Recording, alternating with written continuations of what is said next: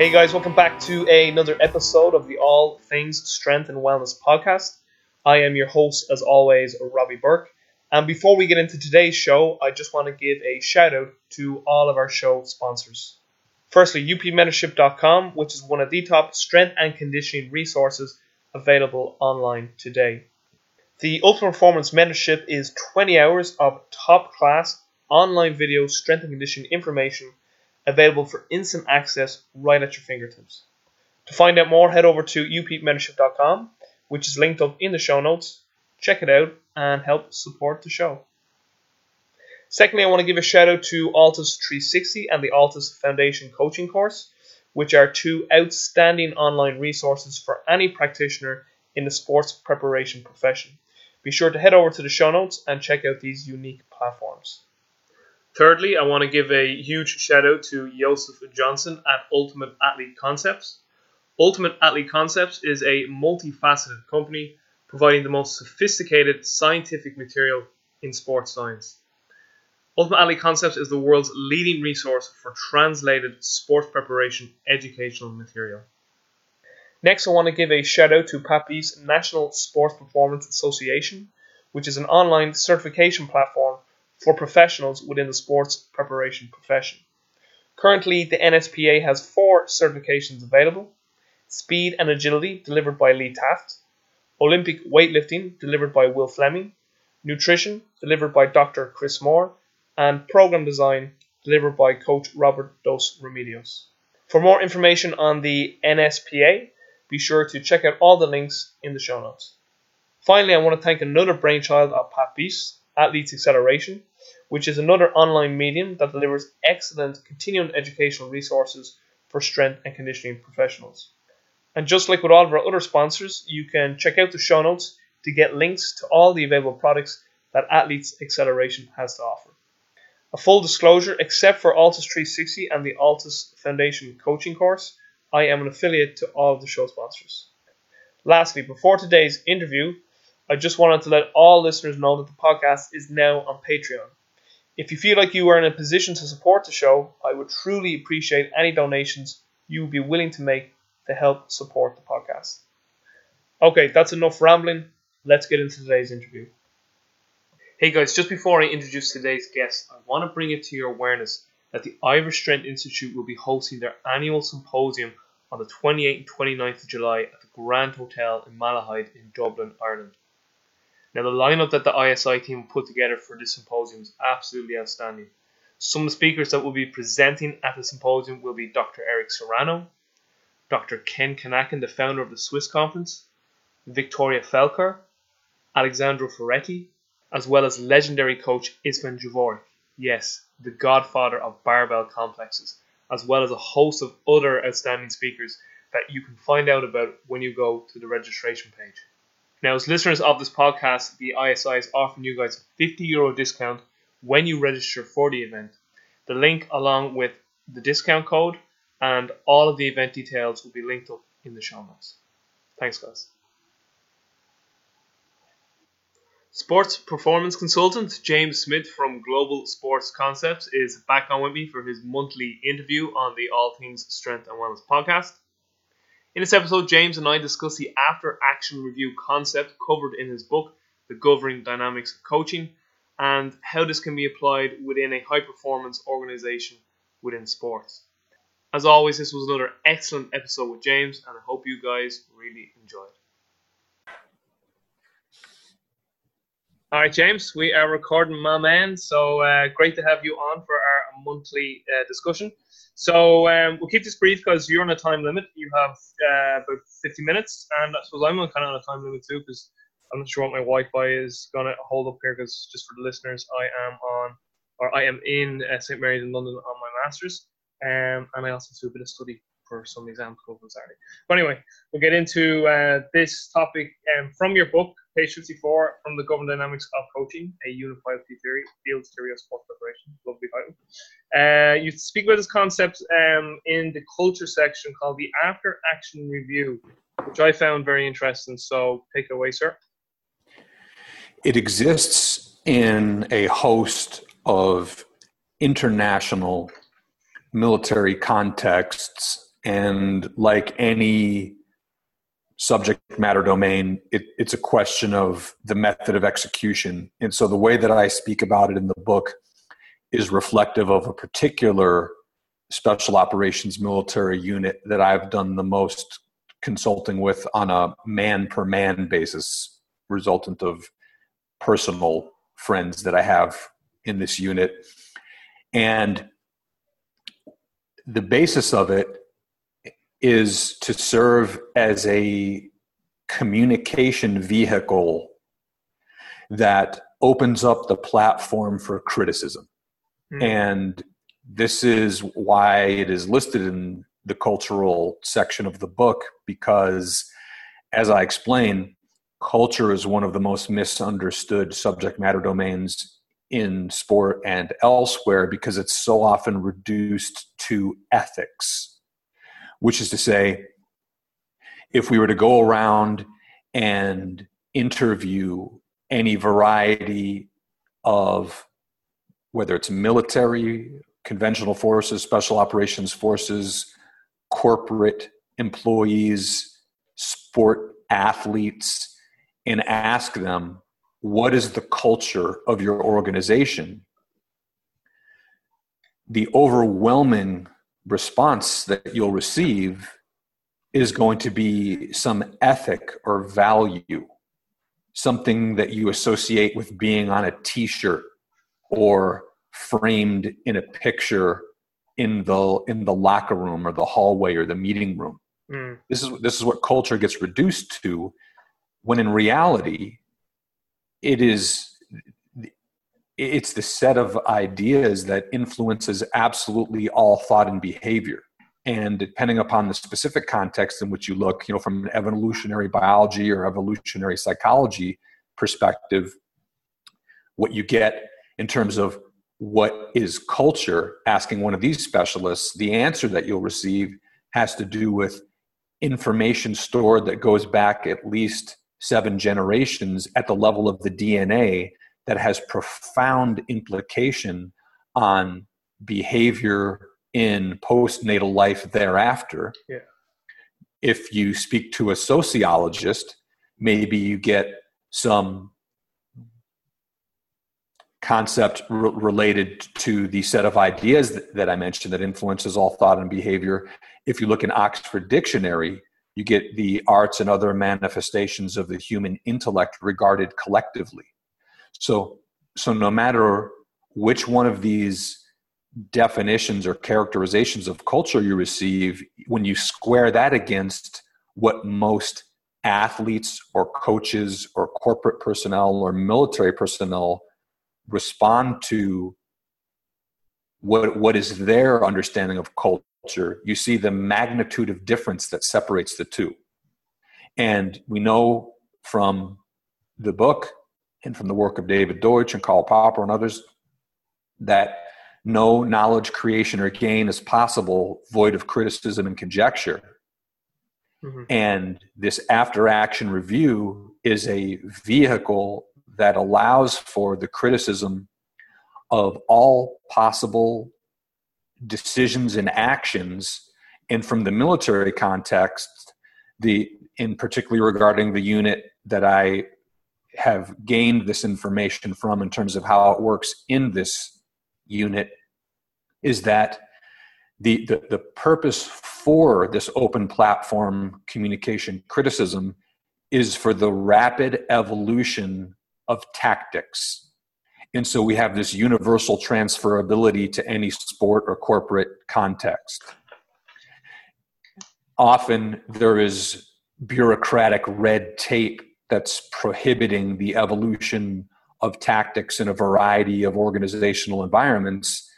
And what this special operations reference points towards is the way to subvert all of this.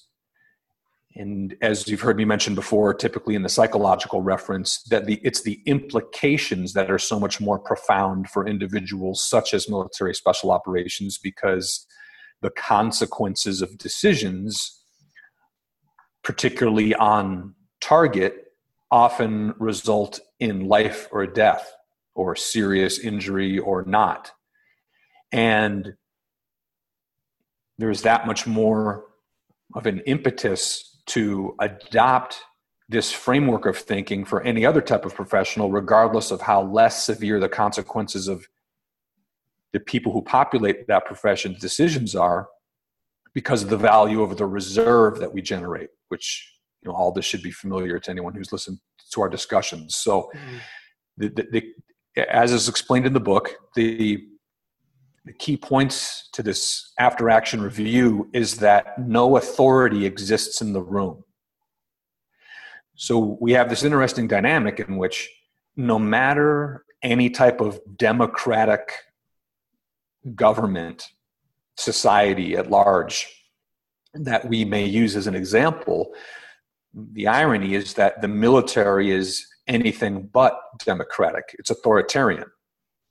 And this is the conventional military structure. And of course, the dynamics do change when you go and distinguish between conventional and special operations. The higher the level you go in special operations, the greater the individual autonomy, the individual responsibility, the more creative thinking is not only required but expected of each individual, where something very different exists in conventional forces, in which case the idea of soldiering is much more unidirectional, following the orders of superiors, and creative thinking is not only not encouraged, but looked at as problematic with respect to the logistical functioning of large conventional forces. Sport clearly approaches something much closer to special operations with respect to the smaller numbers and then the necessity to think creatively, to operate effectively in a variety of team, individual combat sports. But the distinction is that in the military reference frame, leadership is synthesized with operations, which is to say that you have this spectrum of leadership, regardless of whether it's on the enlisted or the commissioned side, that goes from the lowest levels to the highest levels. And both in conventional and special operations forces, and of course there's some subtle differences depending upon which country you reference in the world, you have operators that are leadership. And so if we were to make this analogy in sport, excuse me, we would have much smoother lines or no lines at all that separated athletes from coaches. You would, at the higher levels of, say, athlete leadership, actually have athletes who are coaching, such that the leadership of, for example, a team sport, that the leadership on the athlete side at the highest level would be nearly indistinguishable from the beginning of the coaching level. So this would be the closest analogy of course, this does not exist in sport. It used to. It used to exist in sport in the earlier days, going back 60, 70, 80, 100 years ago, where you had the position of player coach. You had coaches who were actually playing. And this is actually a closer approximation of how it works in the special operations reference. And the reason that I point that out is because the natural question following this information given that states there is no authority in the room. And everyone in the room is everyone who has any operational relevance to the mission objective. So again, if we extrapolate this in the sport context, this is anyone who has any operational role or impact on the competition. So you have to extend your reference frame to anyone in the organization who has an impact on operations. So depending upon the level of sport we're referring to. Let's say it's a professional sports team that has all sorts of support personnel in video, in media, in business, etc. You have to ask yourself, who is relevant and where are they plotted on the spectrum regarding the sport competition? So think of the vantage point, for example, that the video department has in filming. This is sort of an objective reference frame. They're not involved directly with tactics, with technique, with cultural establishment, with psychological preparation, with the sensory motor aspect. They have this objective reference frame, however, in simply capturing motion on video. And for this reason, it is entirely plausible that a cameraman or woman could have relevant criticisms as to the motions they are observing. And so what this means is there is a plausible argument to include all video personnel in the after-action review. In addition to I just use that as one example.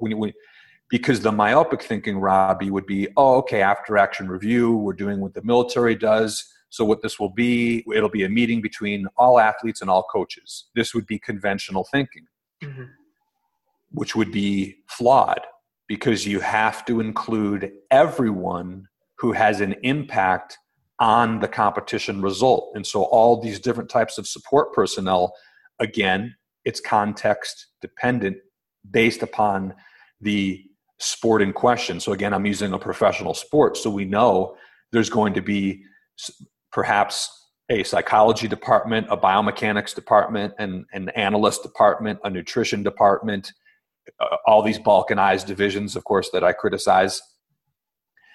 And all of these individuals have an important effect on the outcome, whether it's readiness of a different sort, mechanical, physiological, biological, psychological, all these components of readiness that are impacted by any one of these specialists who interacts with athletes throughout the week. And so therefore they must be included in this meeting.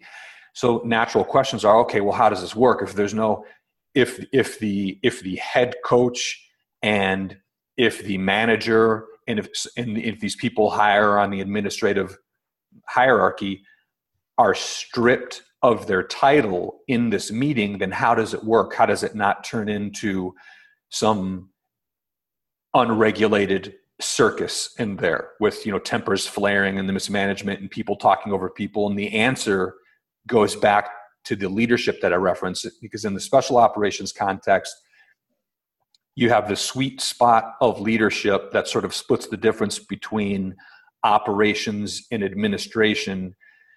And these are the I don't want to get into titles, but these are the individuals who regulate these meetings. And the closest approximation you would get in sport would be the most senior leadership on the athlete side of the equation.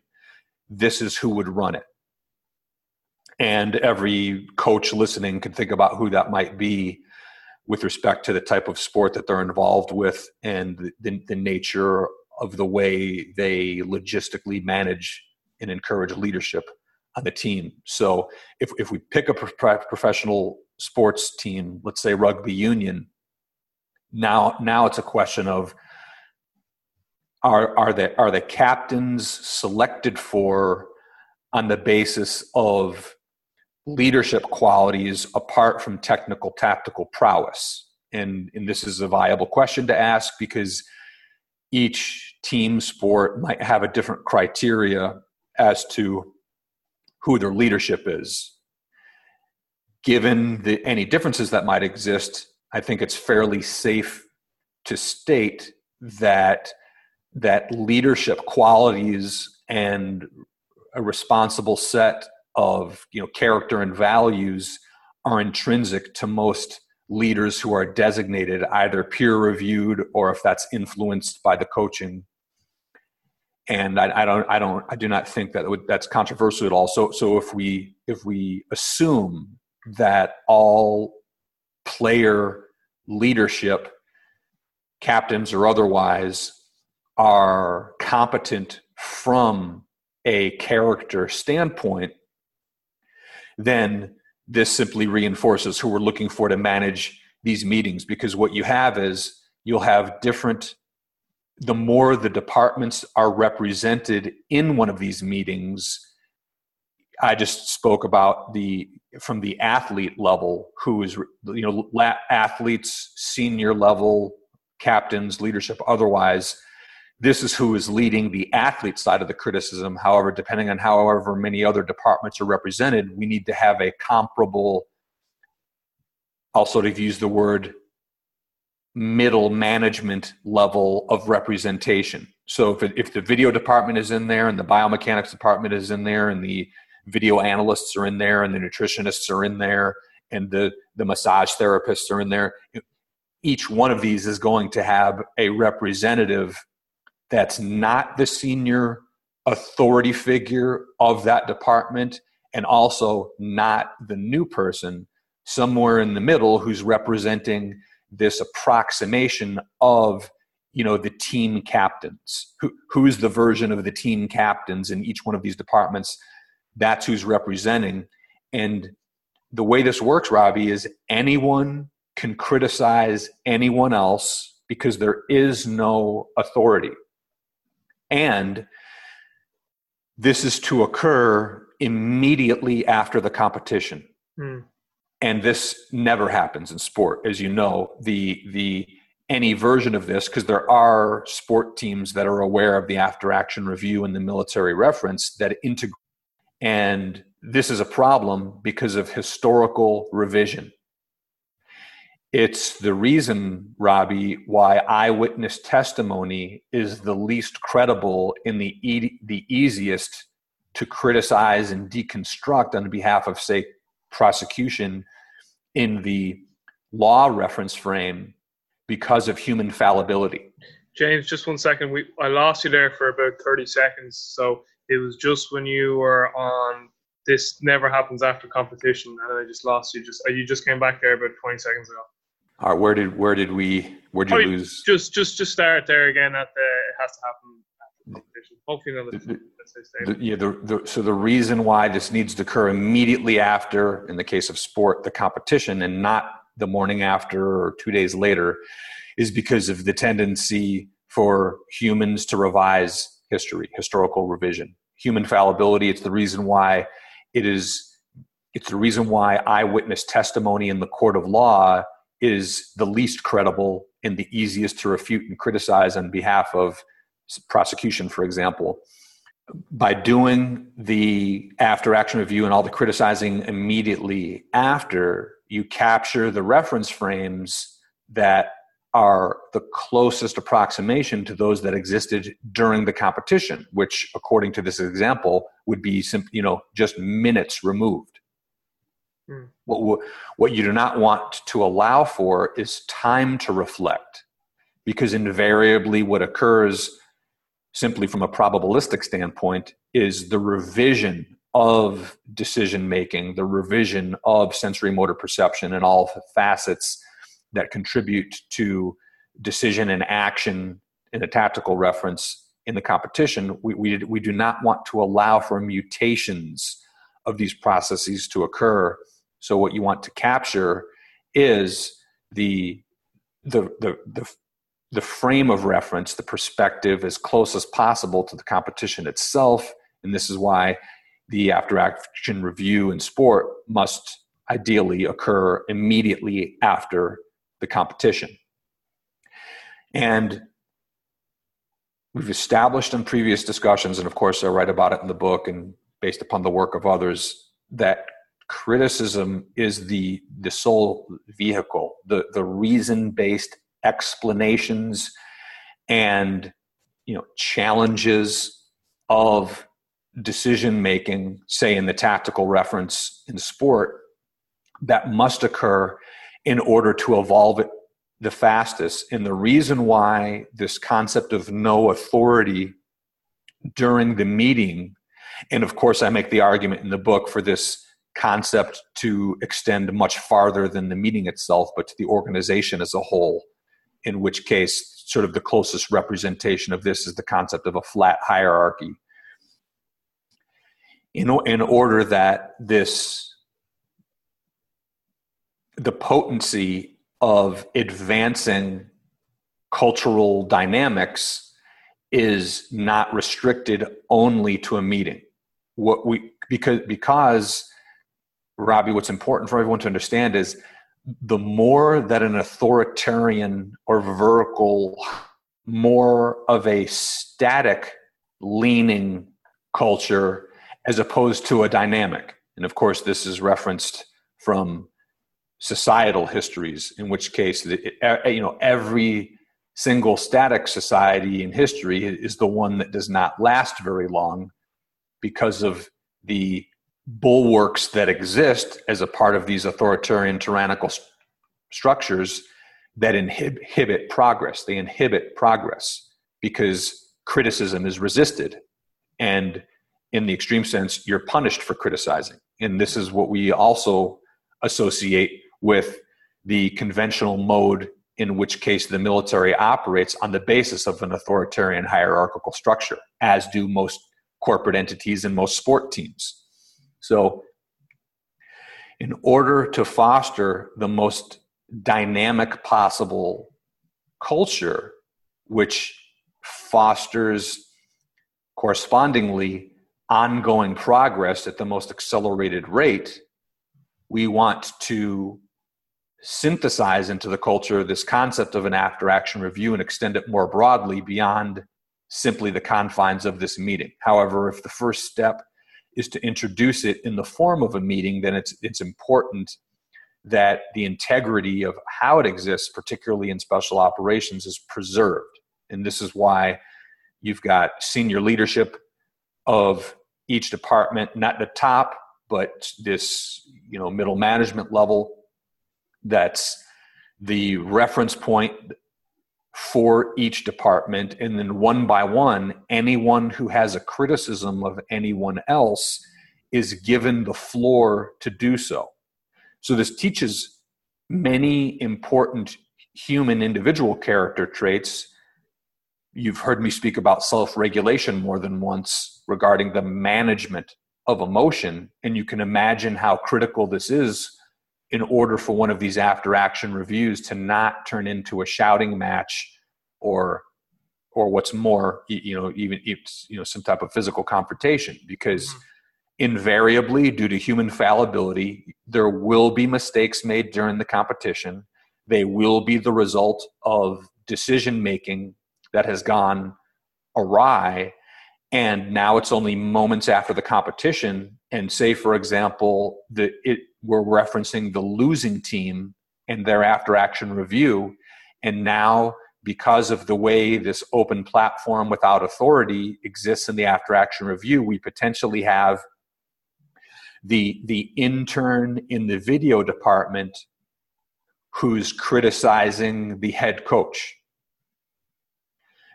And the reason why this exists is because that intern, we do not want to diminish what possible knowledge and set of references anyone may have. Because what a terrible assumption this is.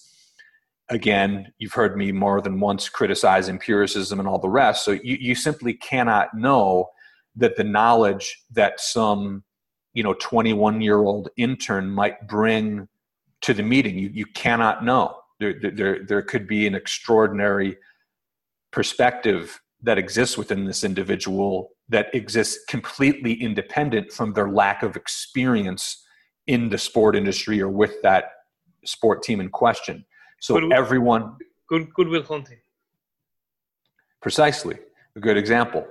And so the floor is open, and you can imagine now, due to the dysfunctional culture that is pandemic in sport, due to the authoritarian structure stemming from the head coaches, due to what exists in most cases, even if it's not immediately recognizable, maybe more in the unconscious level, for most individuals involved in sport, there is a pretty strong resistance to criticism. I mean, this is demonstrated clearly enough at all these post-match press conferences in the way that you see coaches and managers with poor self-regulatory abilities losing their temper on media with respect to questions that are unfavorable to them. So we see resistance to criticism at all levels all the time. So you can imagine now, what have you? It's Eddie Jones and the England national rugby team, and they've lost a test match. And here you have a video intern in the after action review saying, Eddie, I want to criticize your decision on the line out tactical instruction at the 68th minute for such and such reasons.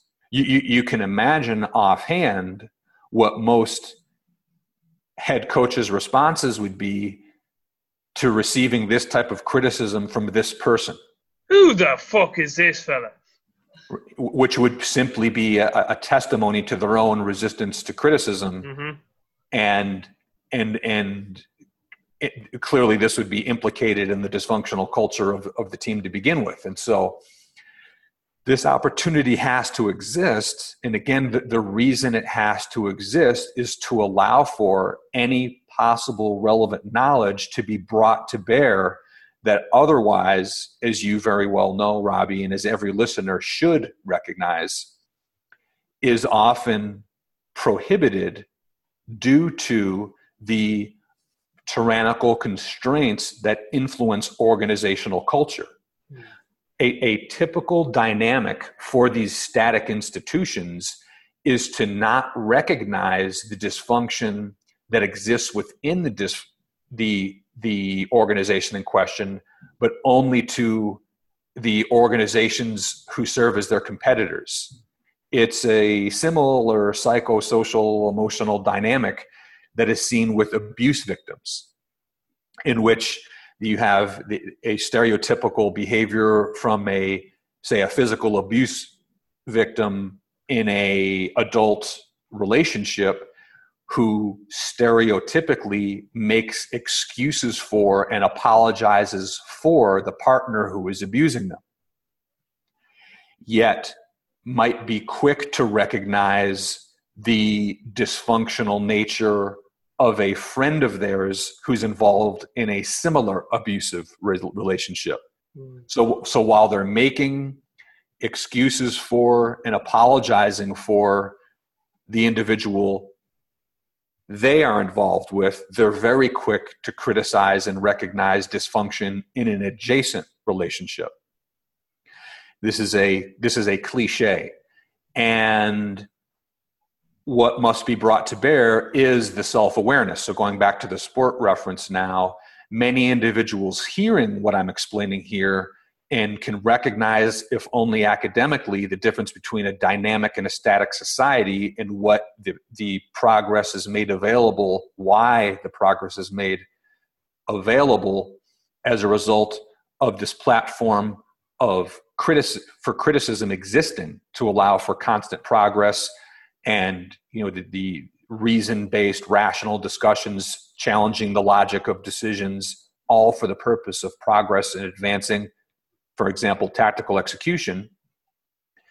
While this may be recognized academically, what you have to ask your question is just how feasible is this? And so, I use the video intern criticizing the head coach.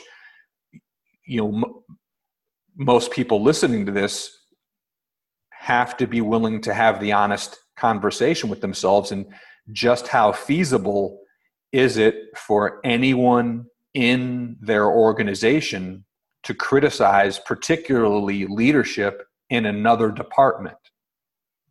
The answer, most assuredly, probably is no one would even really think about doing that because of concern for job security. Mm-hmm. So this is part of the cultural dysfunction that exists because, again, culture is something much more than ethics and values that are put into one-liners on T-shirts and posters in the locker room.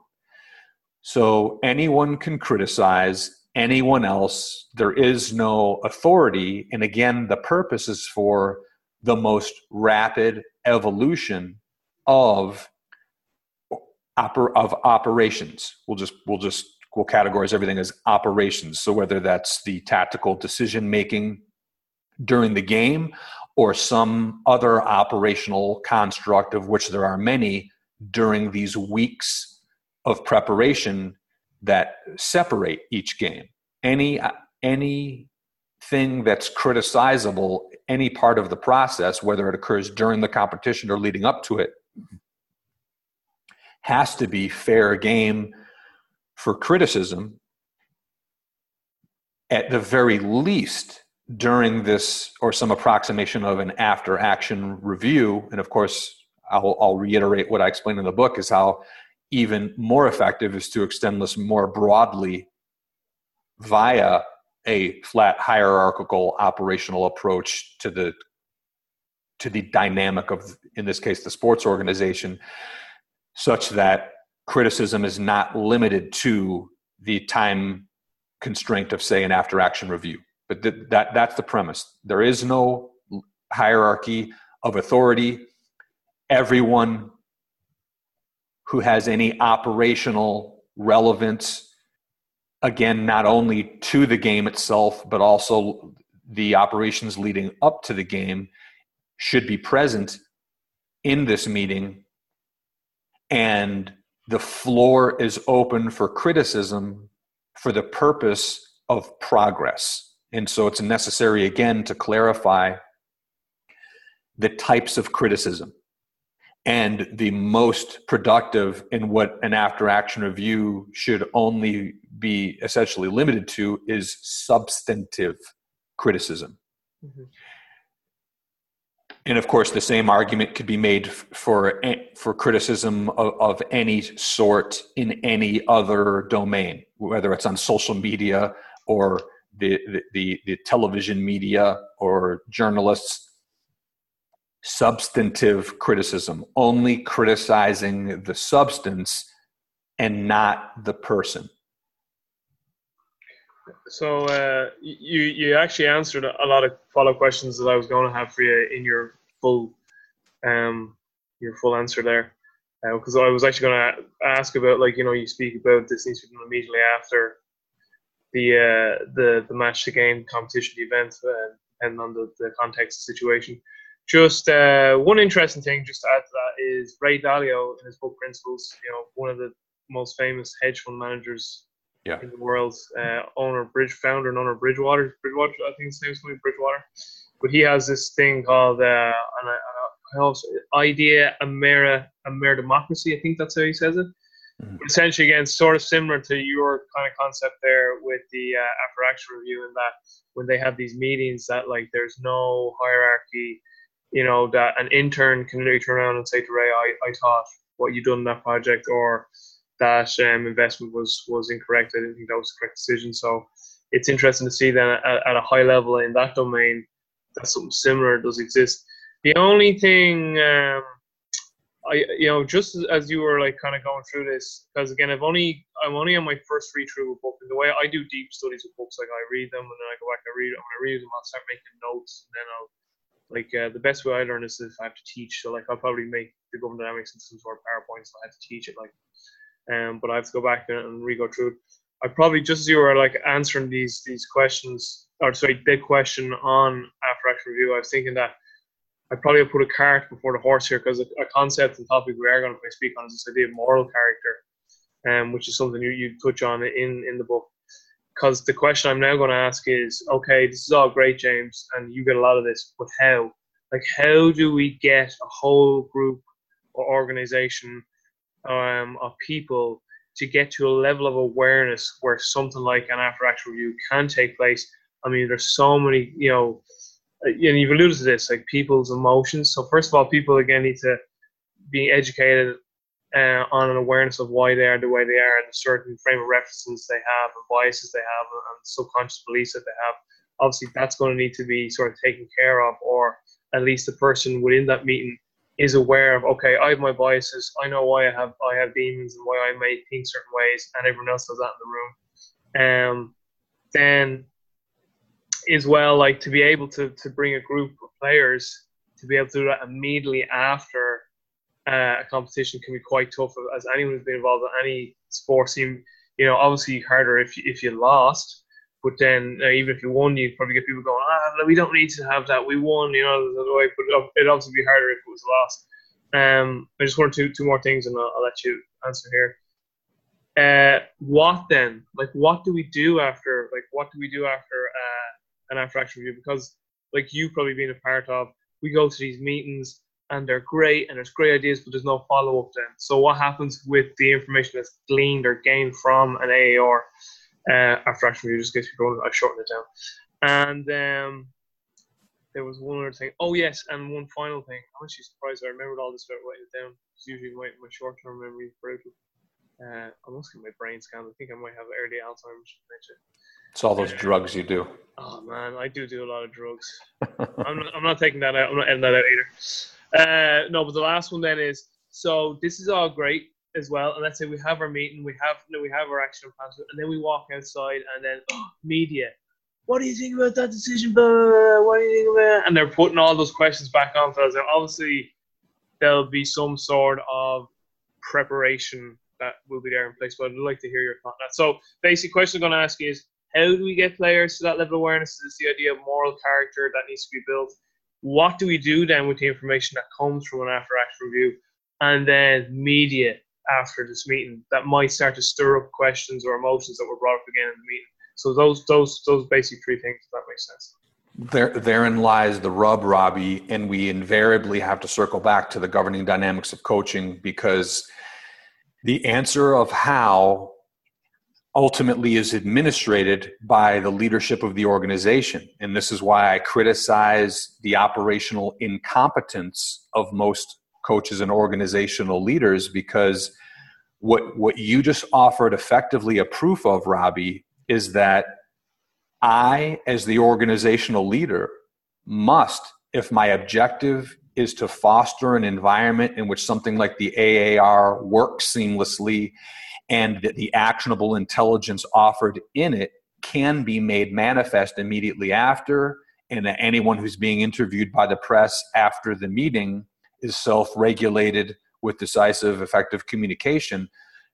There's one answer for all of this, and that's that the competency operationally of the leadership must rise. Because how possibly can I be considered to be a competent leader of this organization if I do not have an applied understanding of human behavioral biology? How? Yeah. How can I be competent without an applied understanding of evolutionary psychology? I defy anyone listening to refute this concept of how can you be competent without it. Because if the answer is, well, you don't have to be as the coach, you can just have another specialist who understands human behavioral biology, and another one who understands evolutionary psychology, and another one with an applied standing of sociology, and another one of epistemology. And now we've got 13 other specialists in the building, and we're burning the candle at both ends, still not solving the original dysfunction at the root of it all, which is that the leadership must embody the competence that I speak of in the governing dynamics.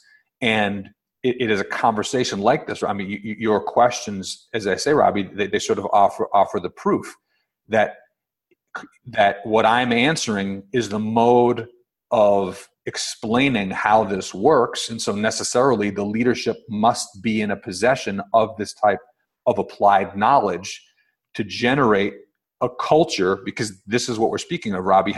How do you generate a culture in which the after-action review runs smoothly, that the knowledge and criticism and so on that is shared within it is immediately actionable thereafter, and that any interaction with the media, say, post-competition, is as smooth and as efficient as it can be? How do you do this? because what we're talking about with each one of these, the actionable intelligence shared during it, the nature of interacting with the media after it, the way that it works in the first place, all of it is reflective of the culture that underpins. Mm-hmm. It's the foundation of everything. It's not just what your T-shirts this year say and what everybody repeats in their pregame hoorah chanting, reflective of the posters on the wall. It's the set of ideas that influences absolutely all thought and behavior. And so this is what must be done as to how leadership can develop this type of competency and knowledge and have actionable modes of developing progress in this regard.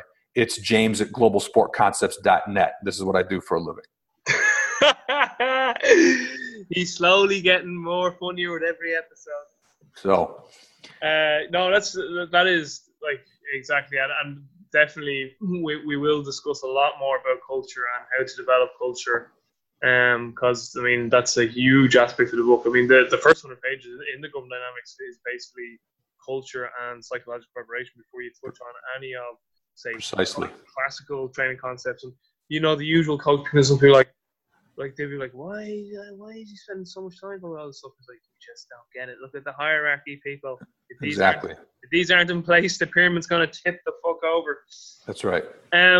You have 8 minutes. And so we'll actually completely change gears here because I'm going to give you 8 minutes to tell me about the conference in Spain. I'd like to hear how that went. Indeed. So this was the World Football Academy Pro Course in Valencia that occurred June 4th through the 10th, the 3rd through the 10th. And I was fortunate. Raymond Verheyen, who's the director of the World Football Academy, the owner, the CEO, everything. Raymond and I developed a rapport a couple years ago and have had a few collaborations, and he wanted to have me over there as an adjunct to the way that he operates the education course. And it was really fantastic in the mode at which he integrated me, and I had opportunities to speak essentially every day, whether that was back and forths between the two of us or me having short presentations to all the different delegates. And then, of course, all the sidebar opportunities to speak with the delegates. It was an international audience, which was fantastic. It's always the most fulfilling for me to interact with coaches from a variety of different countries. There was representation there from many different European countries, including the UK, South America, the Far East, Northern Africa. So there was a great cross section, and I have many positive things to say about Raymond's mode of coaching education, because he has a really unique combination of both theoretical and applied knowledge as both an educator and a coach. It's actually something that I mentioned to him afterwards in encouraging him to get back into actual coaching, because we were in Valencia, and Raymond had a rapport with of course, with football academies all over the world, and in this case, Valencia Football Club, and the club lent the World Football Academy their U12, U13 team, as well as the U17 team, so that Raymond could demonstrate in real time his mode of coaching tactics and interventions to all the different delegates who were given opportunities to coach these athletes. And it was really neat because the U17s in particular were extraordinarily talented as far as international football groups go. And so that was really a sight to see, even though this style of coaching is clearly different with respect to what these players were being taught by the Valencia Academy, to see how Raymond intervened, made subtle adjustments to mutate the tactics towards the ones that he espouses as part of the World Football Academy model, was manifest in real time. There was a point where I was standing next to the fence, and Raymond and I were talking, and he would run out and say, have an intervention with the left winger, and then run back and say, James, watch this. And 30 seconds later, a goal would be scored as a result of the, an intervention he made. And so this was really, it was a great trip, and really a lot of compliments to the open-minded and progressive thinking of the delegates who were there, who varied in terms of football coaching, academy levels, spanning to the pro level. There was analysts there. There was fitness people there. And it was really good to see the open-minded demeanor of the delegates who attended. So yeah, it was a very good.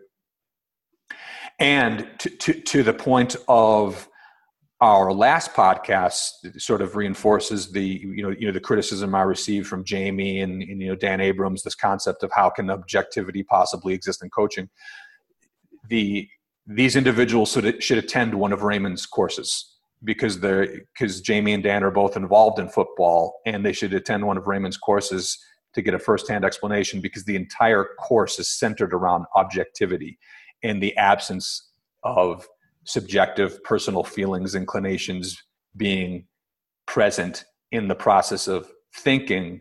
And they could see how this works both in the facet of dialogue and preparation, in addition to the actions that are taken in real time in practice and rehearsal. Absolutely everything centered around an objective approach. And so this is just a point that's worth noting. Sweet. All right, I'll let you go because I know you have a call now in 8 minutes, and you probably want to get up and do one or two things and get ready for it. So short one for us, under an hour for first time ever.